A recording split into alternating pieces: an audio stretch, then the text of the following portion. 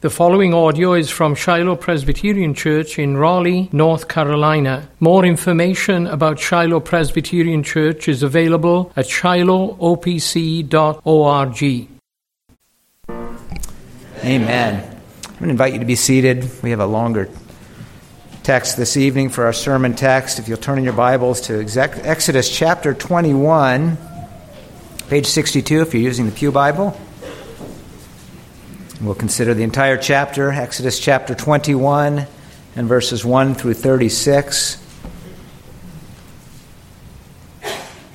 Exodus chapter 21, beginning in verse 1. Let us worship the Lord by listening very carefully to this, the public reading of God's Word. Now these are the rules that you shall set before them. When you buy a Hebrew slave, he shall serve 6 years, and in the 7th he shall go out free for nothing. If he comes in single, he shall go out single. If he comes in married, then his wife shall go out with him. If his master gives him a wife, and she bears him sons or daughters, the wife and her children shall be her master's, and he shall go out alone. But if the slave plainly says, I love my master, my wife, and my children, I will not go out free, then his master shall bring him to God, and he shall bring him to the door or to the doorpost, and his master shall bore his ear through with an awl, and he shall be his slave forever. When a man sells his daughter as a slave, she shall not go out as the male slaves do. If she does not please her master, who has designated her for himself, then he shall let her be redeemed. He shall have no right to sell her to a foreign people, since he has broken faith with her. If he designates her for his son, he shall deal with her as with a daughter. If he takes another wife to himself, he shall not diminish her food, her clothing, or her marital rights. And if he does not do these 3 things for her, she shall go out for nothing, without payment of money. Whoever strikes a man so that he dies shall be put to death. But if he did not lie in wait for him, but God let him fall into his hand, then I will appoint for you a place to which he may flee. But if a man willfully attacks another to kill him by cunning, you shall take him from my altar, that he may die. Whoever strikes his father or his mother shall be put to death. Whoever steals a man and sells him, and anyone found in possession of him, shall be put to death. Whoever curses his father or his mother shall be put to death. When men quarrel and one strikes the other with a stone or with his fist, and the man does not die but takes to his bed, then if the man rises again and walks outdoors with his staff, he who struck him shall be clear, only he shall pay for the loss of time, and shall have him thoroughly healed. When a man strikes his slave, male or female, with a rod, and the slave dies under his hand, he shall be avenged. But if the slave survives a day or 2, he is not to be avenged, for the slave is his money. When men strive together and hit a pregnant woman so that her children come out, but there is no harm, the one who hit her shall surely be fined, as the woman's husband shall impose on him, and he shall pay as the judges determine. But if there is harm, then you shall pay life for life, eye for eye, tooth for tooth, hand for hand, foot for foot, burn for burn, wound for wound, stripe for stripe. When a man strikes the eye of his slave, male or female, and destroys it, he shall let the slave go free because of his eye. If he knocks out the tooth of his slave, male or female, he shall let the slave go free because of his tooth. When an ox gores a man or a woman to death, the ox shall be stoned, and its flesh shall not be eaten, but the owner of the ox shall not be liable. But if the ox has been accustomed to gore in the past, and its owner has been warned but has not kept it in, and it kills a man or a woman, the ox shall be stoned, and its owner also shall be put to death. If ransom is imposed on him, then he shall give for the redemption of his life whatever is imposed on him. If it gores a man's son or daughter, he shall be dealt with according to this same rule. If the ox gores a slave, male or female, the owner shall give to their master 30 shekels of silver, and the ox shall be stoned. When a man opens a pit Or when a man digs a pit and does not cover it, and an ox or a donkey falls into it, the owner of the pit shall make restoration. He shall give money to its owner, and the dead beast shall be his.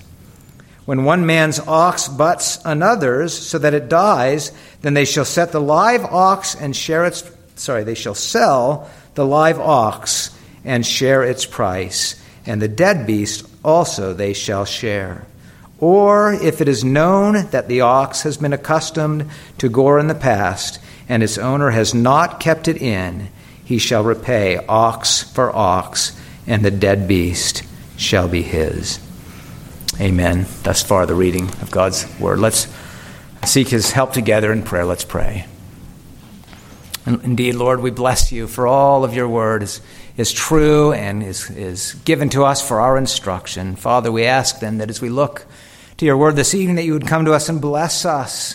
We would ask, O Lord, that you would open up our eyes this evening, that we might behold wondrous things from your law. By your grace and the power of your Holy Spirit, cause your word to be for us this evening a lamp unto our feet and a light unto our path. May it even guide us on that path unto eternal life in Jesus Christ, your beloved Son. For it's in his name we do pray. Amen.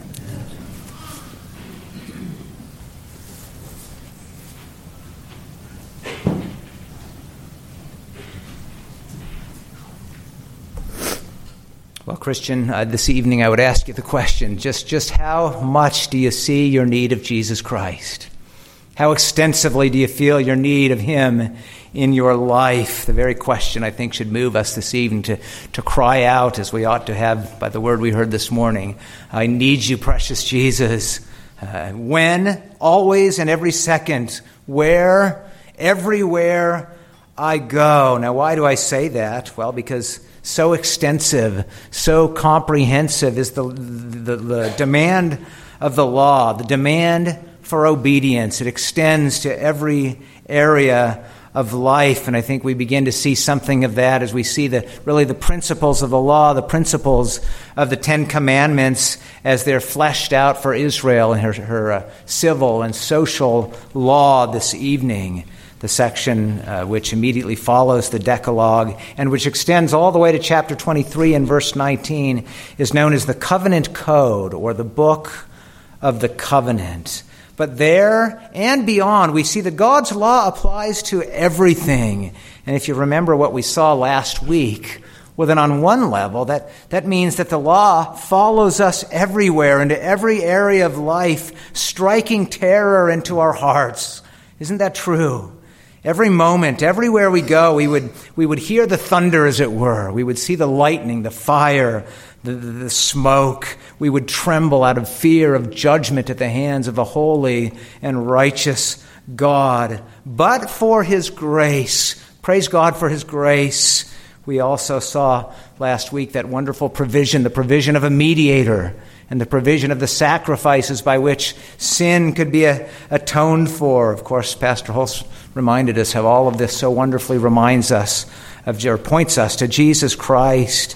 And as I was thinking about that and about the commandments before us, even this evening, and it's just struck me how everywhere we see the continual reminder of the curse of the law, but we also see everywhere the testimony of God's grace, redeeming grace, even in these commandments regarding slavery and homicide and injury and restitution and so forth. We see here that the Lord is revealed to his people as a God who is to his people kind and generous, a God who cares and has regard for life.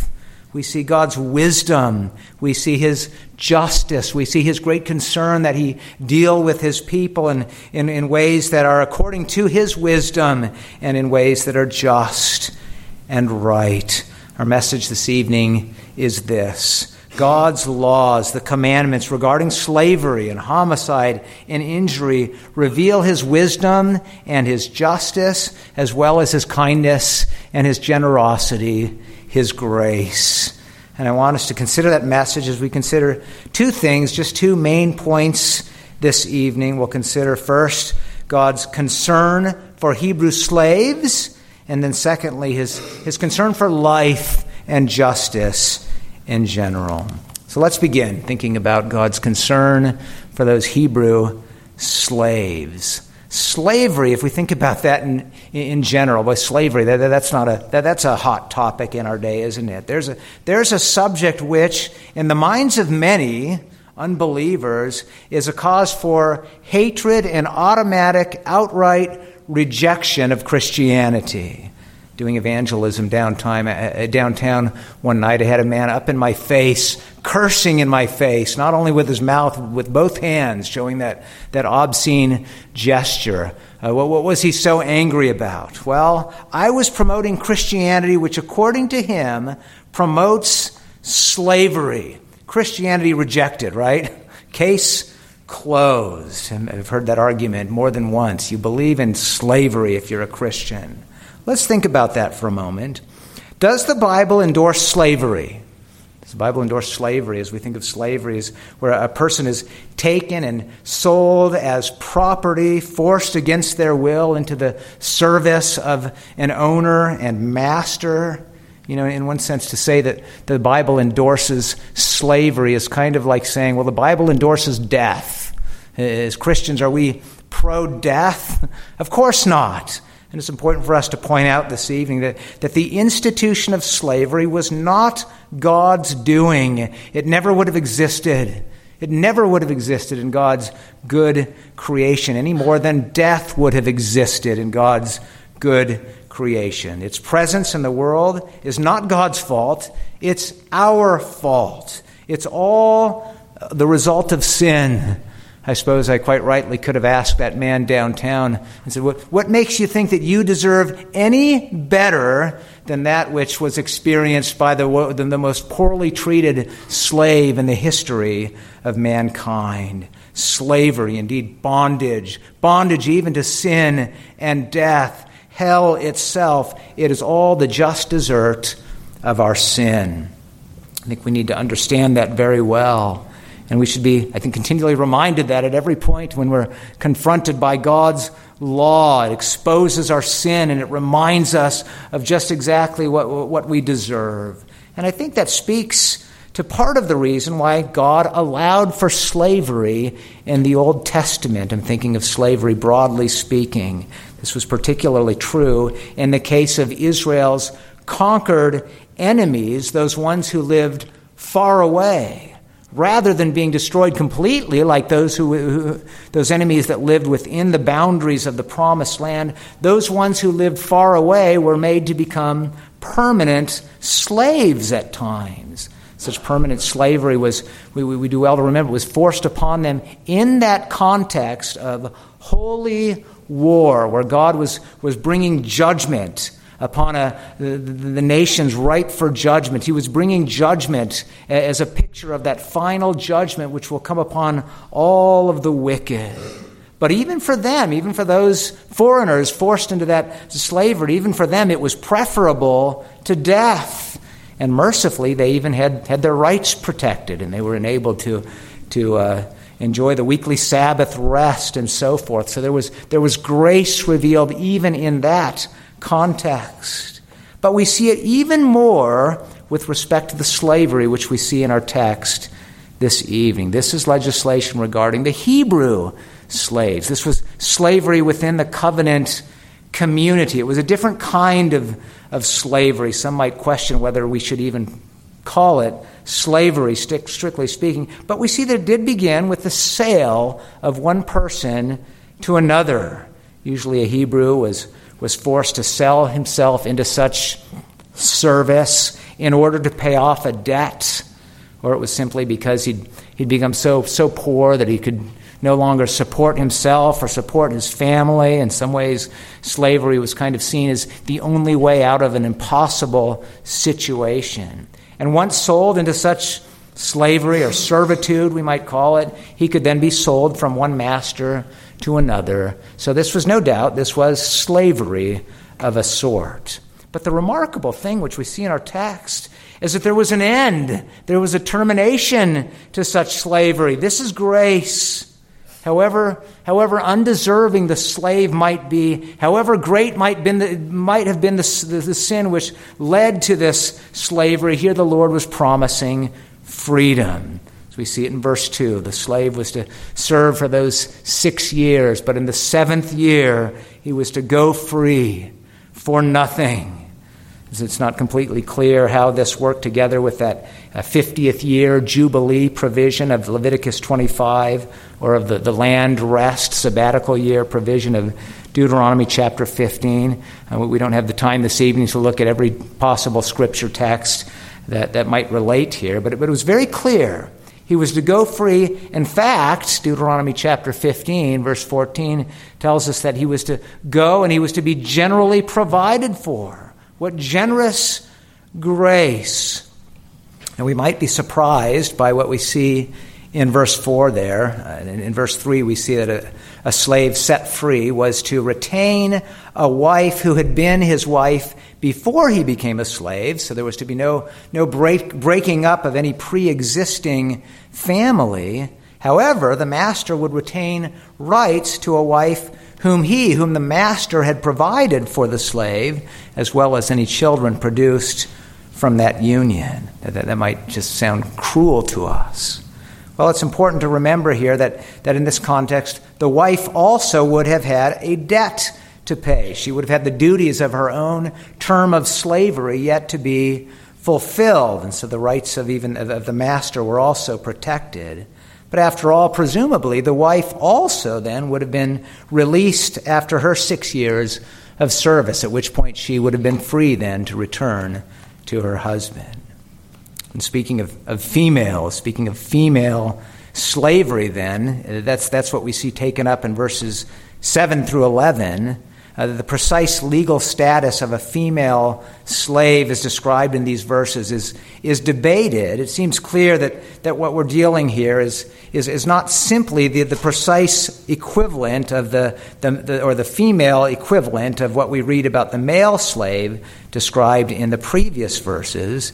The ESV there uses that same term, slave, but the Hebrew term for female slave, we might say maidservant as opposed to manservant, as the terms are rendered in the King James in verse 7 there. That term for female slave is generally associated with marriage.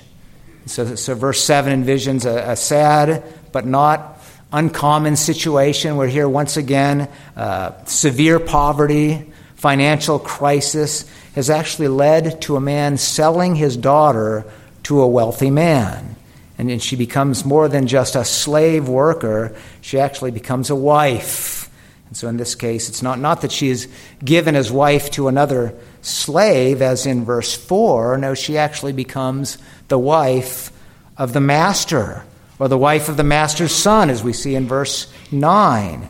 This is why, verse 7, she would not later just leave and go free as in the case of a male slave. This involves a marriage bond. Now, in many cases, it even, sadly, would involve a polygamous situation, kind of like the much earlier situation we're familiar with Zilpah and Bilhah, Jacob's extra wives who had been the maidservants of his first wives. These situations could be complex and complicated. We're not going to try to explore every single possible detail, but we do well to remember that this is the way life was in the ancient world, thinking in particular even beyond Israel. This is the way life was. In fact, this is the way it continues to be today, even in many countries. In fact, even in Africa, as missionaries, we witnessed this kind of thing. It wasn't called slavery, but similar to this. We can imagine a young girl who is from such a poor family. It's not like a father just wakes up one day and says, wouldn't it be great to sell my daughter off into slavery and marriage? not to justify the evil of it, the sin that might be involved in these situations, but it does help us, I think, to understand the context that might have been involved in these situations. Just imagine a situation, such a sad situation. Maybe the family's discussing how to handle this, and they've determined that the best chance of, or the best hope of survival in this world, or any kind of decent life for their daughters, is for her to go and be with a family that could at least provide for her. And so she ends up being sort of a maidservant, become wife. Sad. This was the reality, and what was particularly sad was how such women in that context were so vulnerable. They could become the victims of the worst kind of exploitation. A master husband could just decide that he doesn't like this wife anymore and could just sell her off to foreigners. I think of Joseph's brother selling him off to the Ishmaelites. See, this is the kind of thing that might happen to a woman in this situation. This is the kind of thing that would happen among the pagan nations. Well, here we're reminded that it was not to be so among God's people. They were called to be holy. They were given his holy commandments, and his law protected the rights of such young women in Israel. So verse 8, if a master would-be husband decided not to keep a slave girl, it was really a violation. It was a breaking of faith, and her rights were to be preserved. She was not to be sold to foreigners. She was to remain within Israel, where she would be under the protection of God's holy commandments, where her rights would be protected. She had the right to be redeemed within Israel. I might call to mind what a wonderful thing. It was a different context. It didn't involve slavery, but what a wonderful thing such redemption meant in the life of Ruth. Or verse 9, if given in marriage to the master's son, she was not to be treated as a slave. She was to be treated as a daughter. Or verse 10, she became one of multiple wives, a polygamous family. Her needs were not to be neglected in terms of her food, her clothing, or her marital rights. She was to be provided for. And, as verse 11 makes clear, if she was not properly provided for in any of these ways, if those particular three needs were not met, she had the right to be granted automatic freedom. God protected the rights of his people. Female or male, God's law then revealed his great concern for Hebrew slaves. But then our second point this evening, the second section, we see God's concern for life and for justice in general. We'll just think about the Lord's concern for life this evening, obviously, especially and particularly for human life. Note well how the section begins in verse 12. Whoever strikes a man so that he dies shall be put to death. And so we see that capital punishment for murder, general principle, which goes all the way back to the beginning, or at least goes back to the beginning of the world that now is, the post-flood world. Remember how God told Noah after the flood, Genesis chapter 9, verse 6, whoever sheds the blood of man, by man shall his blood be shed. And why is that?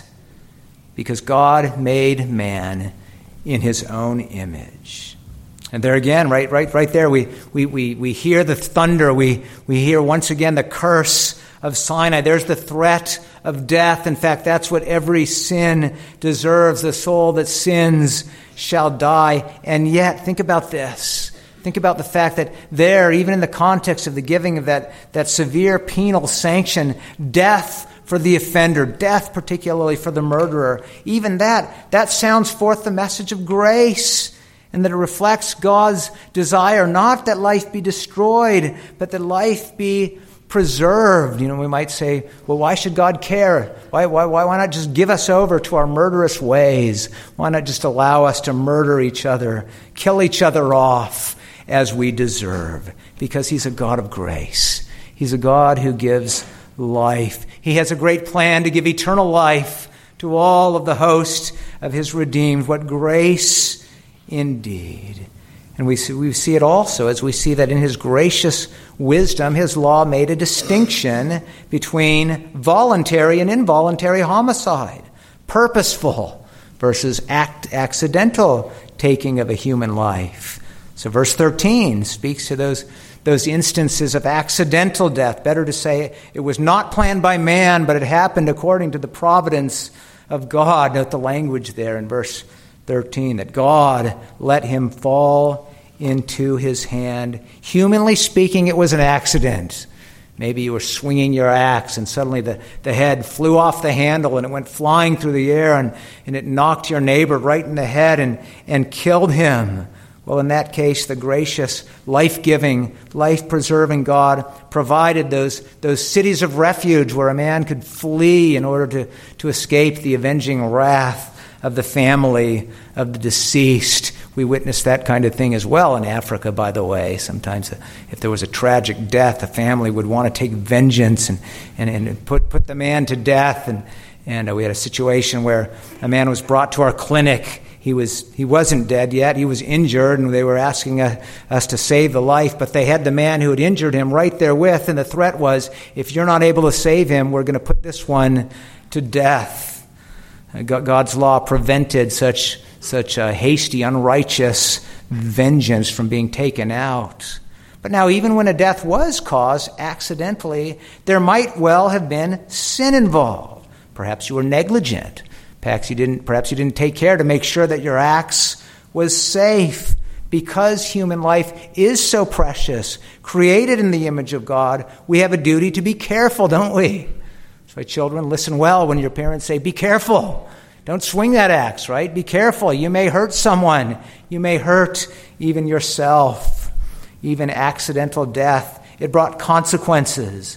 The one who committed involuntary homicide and fled to the city of refuge would had to have the case properly decided by the judges.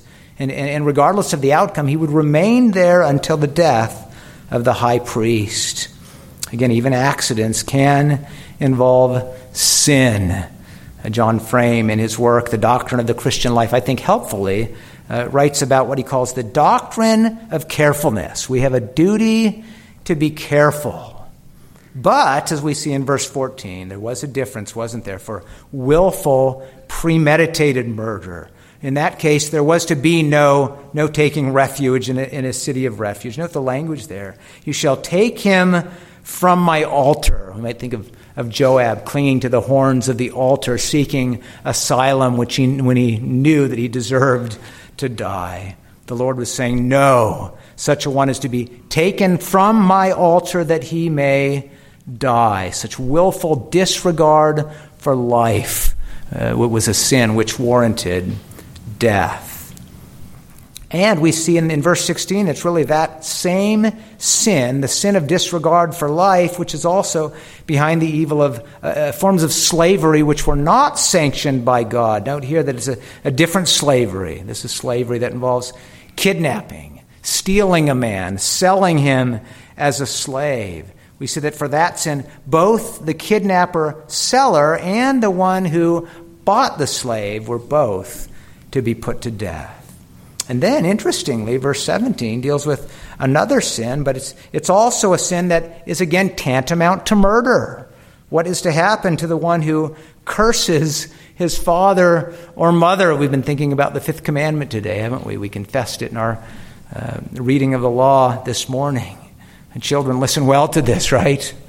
I'm not standing up here threatening capital punishment, not at all, but we see how serious the Lord is about that fifth commandment. Honor your father and your mother. And if you stop and think about it, really what a blatant disregard for life is that of dishonoring your parents, the very ones who gave you life, the ones who produced you, the ones whom God used to give you life. And this law, I think, speaks to that kind of tragic situation. We see it further described in Deuteronomy chapter 21, that stubborn and rebellious son who will not listen to the voice of his parents. Any efforts to discipline only harden him more. He's the drunkard. He's the glutton. He curses his parents. And tragically, the command of Deuteronomy 21:21 is, all the men of the city shall stone him to death with stones. How sad. Again, we hear the thunder, don't we? We feel the curse of Sinai's law.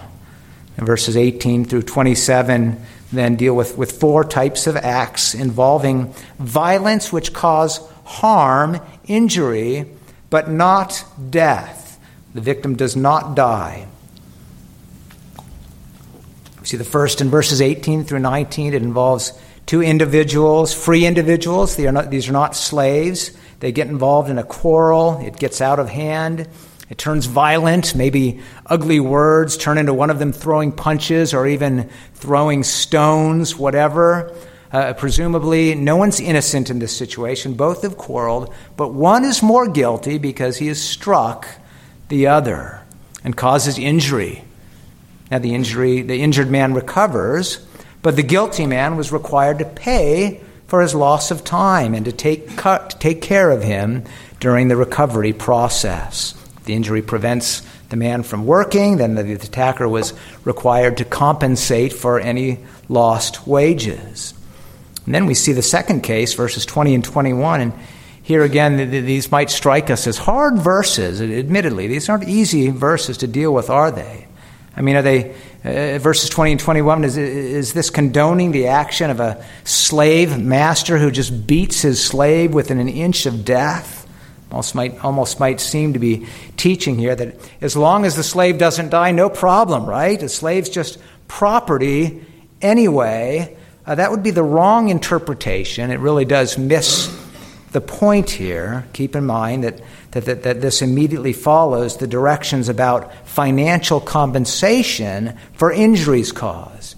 So the narrow point being made here is that in the case of a master-slave relationship, no such financial compensation would be required because the master himself would be the one also suffering the financial loss, and that it would be his slave who would not be able to work. It's very important to note that statement, verse 21, the slave is his money, is not intended to speak to the more general question of how slaves ought to be treated or to speak to their inherent worth or dignity as persons created in the image of God. I think the same point can be made with respect to what we see down in verse 32 about an ox killing a slave. These verses should not be taken to contradict the truth that slaves were to be regarded as persons with dignity, created in the image of God. And I think if you jump back up to verse 20, it makes that clear, right?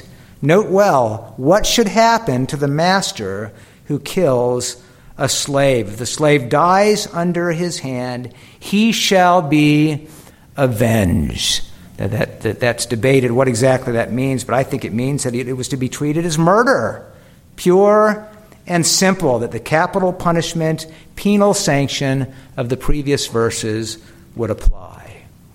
And there's a very important point that needs to be made in this regard. Israel's law was unique. They were God's holy people. Their law was very different than all other penal codes, all other law codes of the time. You know, in other law codes, there really was such a distinction made in terms of the value of life between those who were slaves and those who were free. But not so among God's people. Not so among those who had the knowledge of the true God. They were given to understand that ultimately there was no difference in Israel. They were continually reminded, you were all slaves in Egypt, and I redeemed you all. There's to be no difference then ultimately between the slave and the free, certainly in terms of the value of their life. I think that's further supported by what we see if we jump down to verses 26 and 27. This is the fourth type of a case involving violence in this section. What is to happen to a master who causes permanent injury to a slave, right? The loss of an eye, verse 26, or the loss of even a tooth, verse 27. You know, we might expect the answer to be this, well, what's the difference? The slave is property, right? That tooth belongs to the master. Who cares if he knocks it out? No, wrong. that may have been the standard of the pagan nations, but in Israel, a slave who was injured that way was to be granted automatic freedom. Why? Because all life, human life, created in the image of God, was to be protected and treated with dignity, and that was certainly true among God's redeemed covenant people. All of life is sacred. All of life is precious. Even the life of the unborn.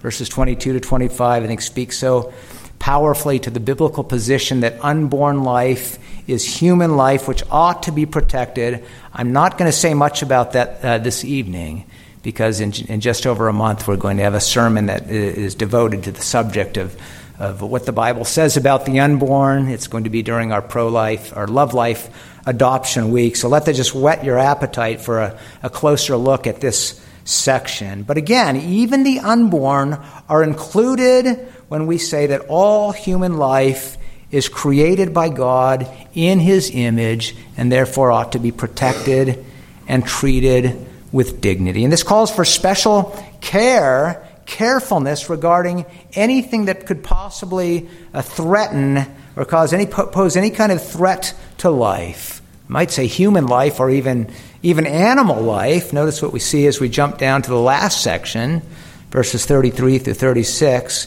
Here again, the doctrine of carefulness. So if you open up or dig a pit, be careful. Be careful later when you're finished, not simply to leave it where it poses a danger, a threat. Someone's animal may fall into it and die. And if that happens, you're responsible. You own it. You make restitution. Pay for it. You're also responsible, verse 35, if your ox butts another man's ox and kills it. You'll have to sell yours. Share the money with the other man. He will divide up and share with you the meat of the dead one. That's if it's an accident and if there's no reason to have expected that would happen. But, verse 36, you are even more liable if your ox was known to be violent and you did nothing about it. And so then it killed your neighbor's ox. In that case, you replace the ox, and your neighbor gets to keep the meat of the dead animal that was killed. Why? Because you did not act responsibly with the information you had. You were not careful. And it's even more serious in the previous section, isn't it? Verses 28 through 32, because this deals with the situation where the violent ox kills not another animal, but actually kills a person. Here again, note the distinction. If this was a first-time event, so the ox was not known to be violent, this shouldn't have been expected, then the ox was to be killed and not eaten. Maybe it was sick, but the owner was not liable. But, verse 29, here's the doctrine of carefulness emphasized very, very strongly, isn't it? You could become guilty of committing a capital crime simply for not being careful, right? You knew that ox wasn't right. You knew that it was dangerous. You took no precaution. You didn't keep the ox in, and now it has cost someone a life. That was serious. You might rightly pay for it with your own life. You might rightly be taken out and stoned. Just think on that this evening. Maybe that's a good place to stop. Have you had enough of the law of God this evening in terms of the way it condemns and sentences you to death? Imagine that, stoned for an accident. Think on that. Just let that sobering thought help you feel the weight, the burden, the curse of the law of God, the curse of Sinai. I think our text this evening well supports the teaching of our shorter catechism when it teaches that some sins in themselves and by reason of several aggravations are more heinous in the sight of God than others. No doubt about that. And yet it also reminds us, what the very next question teaches us, that every sin deserves God's wrath and curse, both in this life and that which is to come. Let me simply, as we think on that, end with the question with which I began the sermon. Christian, do you see your need of Christ? Do you feel your great need of your Savior, this evening. Praise God that we see his redeeming grace everywhere in his law. Don't miss that. Don't miss it, by the way, in verse 30. You deserve to be stoned, but there's hope of redemption. If a ransom is imposed on him, then he shall give for the redemption of his life whatever is imposed on him. Christian, hear those words and think about the way that Christ gave for the redemption of your life. He gave that which was imposed upon him, even the cruel death of the cross for our salvation, for our redemption. Do you see your need of it? And do you see the redeeming grace of Christ, his justifying grace, grace by which we are forgiven and counted righteous, his sanctifying grace, grace which enables us by his Spirit to die?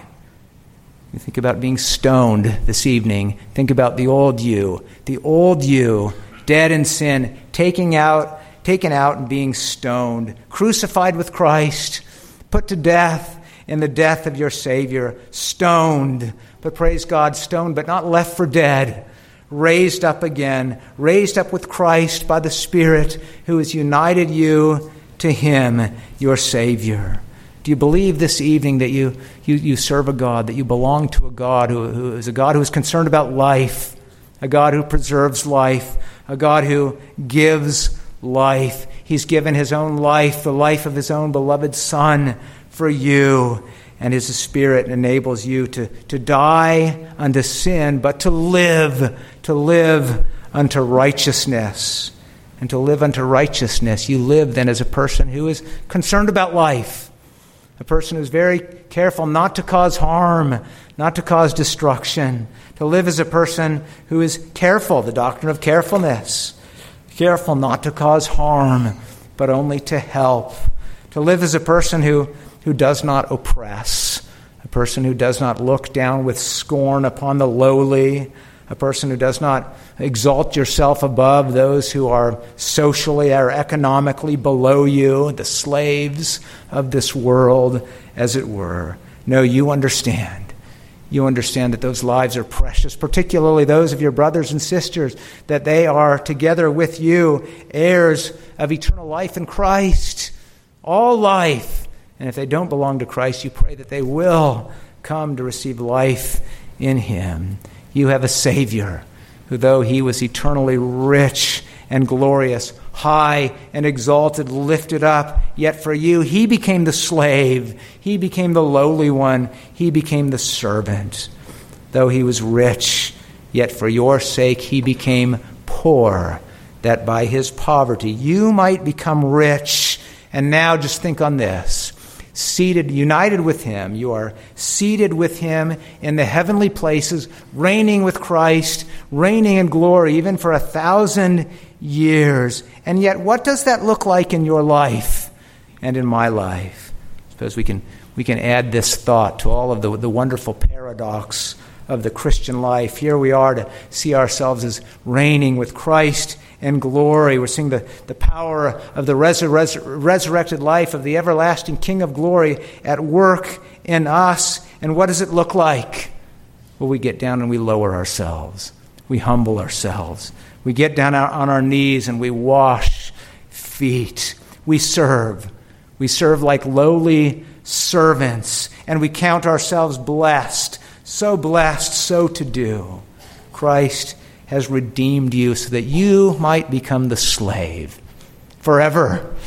I didn't talk about that one who chooses slavery over freedom because he has such a loving and kind master, but isn't that exactly what God has done for us in Christ? He's opened up our eyes to see his grace, his kindness, to see in Christ Jesus one so wonderful that we would say to him, I love my master. I don't want to leave him. I want to serve him. And he's driven that owl into our ear and bound us to himself forever and ever. And we are blessed so to be bound. Look as we close this evening. Look at your bulletin once more at the larger catechism. I'll close on this. What is the use of the law this evening? We think of the moral law, and again, I think the principles of the moral law are fleshed out, yes, in ways unique to Israel, but in ways that apply to us as well. And so we do well to ask ourselves the question, what use, dear Christian, what use is the law of God to you this evening? What special use is there of the moral law to the regenerate? Jump down to the 4th line where it says, it is of special use to show them how much they are bound to Christ for his fulfilling it and enduring the curse thereof in their stead, and for their good, and thereby to provoke them to more thankfulness and to express the same in their greater care to conform themselves thereunto as the rule of their obedience. Brothers and sisters, do you see this evening how bound you are to Christ, the one who has fulfilled the law for you, the one who endured the curse of the law for you? Do you not see that as the law comes to you from the hand of your gracious Savior, it is a law that is for your good and for the good of your people, your brothers and sisters? Will you not be provoked by it this evening unto thankfulness? Will you not express that thankfulness to your Savior by taking care to conform unto God's law as that rule of obedience, knowing as that by God's grace you are conformed unto obedience to his law, you're being conformed unto the image of him, your Savior, your Lord, your Redeemer. May God help us so to be, and more. Let's pray together. Indeed, Lord, we would cry out this evening, Lord Jesus, we need you. We need you oh so much. But how we bless you, oh God. You've given yourself to us. We bless you for your law-fulfilling, covenant-keeping obedience for us. We bless you this evening and praise you and thank you for your blood which washes away all of our sins. We thank you for the sanctifying presence and power of your Spirit.